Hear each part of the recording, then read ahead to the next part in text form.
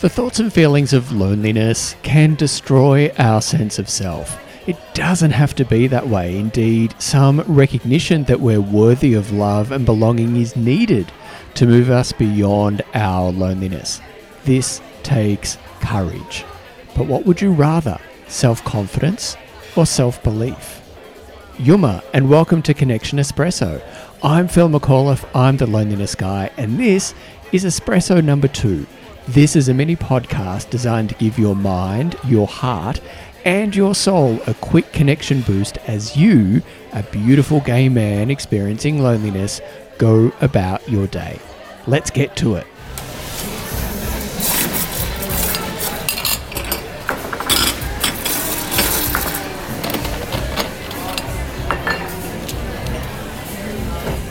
Before we get started, as always, I want to do two things. First, I want to acknowledge and pay my respects to the elders of the Ngunnawal people, past, present, and emerging, as the traditional owners of the land upon which this episode was recorded and uploaded. I want to extend that acknowledgement to all Aboriginal and Torres Strait Islander peoples listening. Secondly, I want to acknowledge you, dear listener of the podcast and viewer on YouTube. I want to recognize the courage you have shown in pressing play on this episode, because few gay men look for content on loneliness unless they recognize that they feel lonely. This is a big step, and I want to say that I see it, and I recognize and admire your courage. As I said in the intro, the thoughts and feelings of loneliness can destroy our sense of self.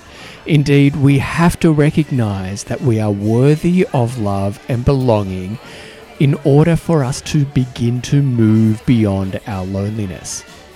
This recognition takes courage and support.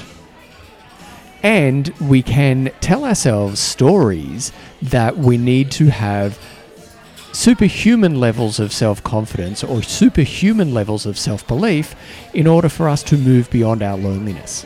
So what would it be? What would you rather? Is it self-confidence or is it self-belief? Here's what I want you to think about today. Self-confidence can be hacked, but self-belief can't be faked. Let's consider this oft-used maxim. Fake it till you make it. That's hacking self-confidence to get us through a tough moment, like a presentation at work or summoning the courage to ask a stranger for directions. It takes effort to summon the energy needed to get us through, but we can get through that moment and return to our previous state. But self-belief comes as opposed to self-confidence. Self-belief comes from knowing our worth, from knowing you are worthy, and then living from that state. Self-belief is the notion that no matter what happens, I am a person who is worthy of love and belonging. It's the belief that no matter what my shortcomings are, that I am enough in this moment. Here's the thing as I see it. Self-belief takes time and effort to cultivate. It can't be hacked, it can't be faked, but it takes time and patience and courage and knowing our worthiness to learn. So here are two final thoughts for you as you go about your day.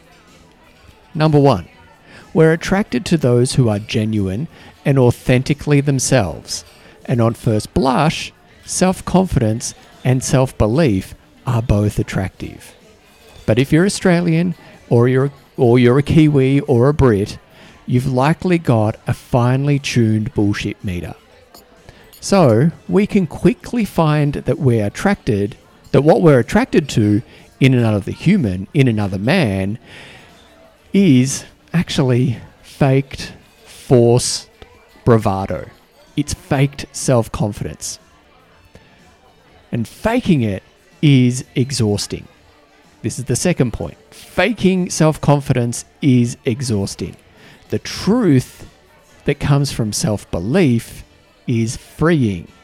And as a gay man experiencing loneliness who wants to move towards authentic connection, we need to commit to connecting to ourself first. You need to commit to connecting to yourself first. That committing to connecting to yourself first is cultivating self-belief, because then we learn who we are, and then from that place of worthiness and self-belief, we then put our real authentic selves into the world. So, what's it for you? Self-confidence or self-belief? I'm right here for you when you make your decision about doing life from a place of self-belief. That's it for this espresso. Be sure to check out all my work and services destigmatizing loneliness and promoting authentic connection for gay men globally, for gay men like you, through my website, thelonelinessguy.com.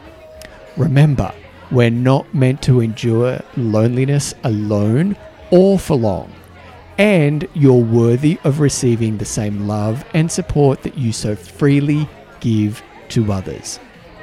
Please like, comment, and share this episode so it reaches more gay men experiencing loneliness and lets them know, just as you now know, that they're not alone as a gay man experiencing loneliness.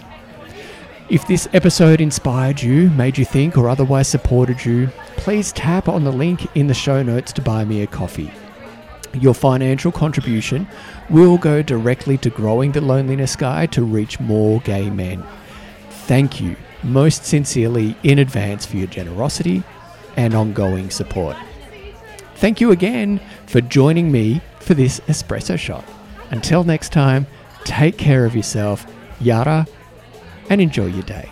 All sounds that you heard in this episode were recorded at Prefab Eatery on Jessie Street, Wellington. All views expressed in this episode are my own and are intended to support, challenge, and inspire gay men to consider the issue of loneliness and increase awareness of the need for authentic connection with themselves, with others, and their communities as an antidote to loneliness. They are not intended to, nor should they, replace the advice of a licensed helping professional. Please consult the resources page on my website, thelonelinessguy.com, if you feel that you need the services of a licensed helping professional. Thanks for listening.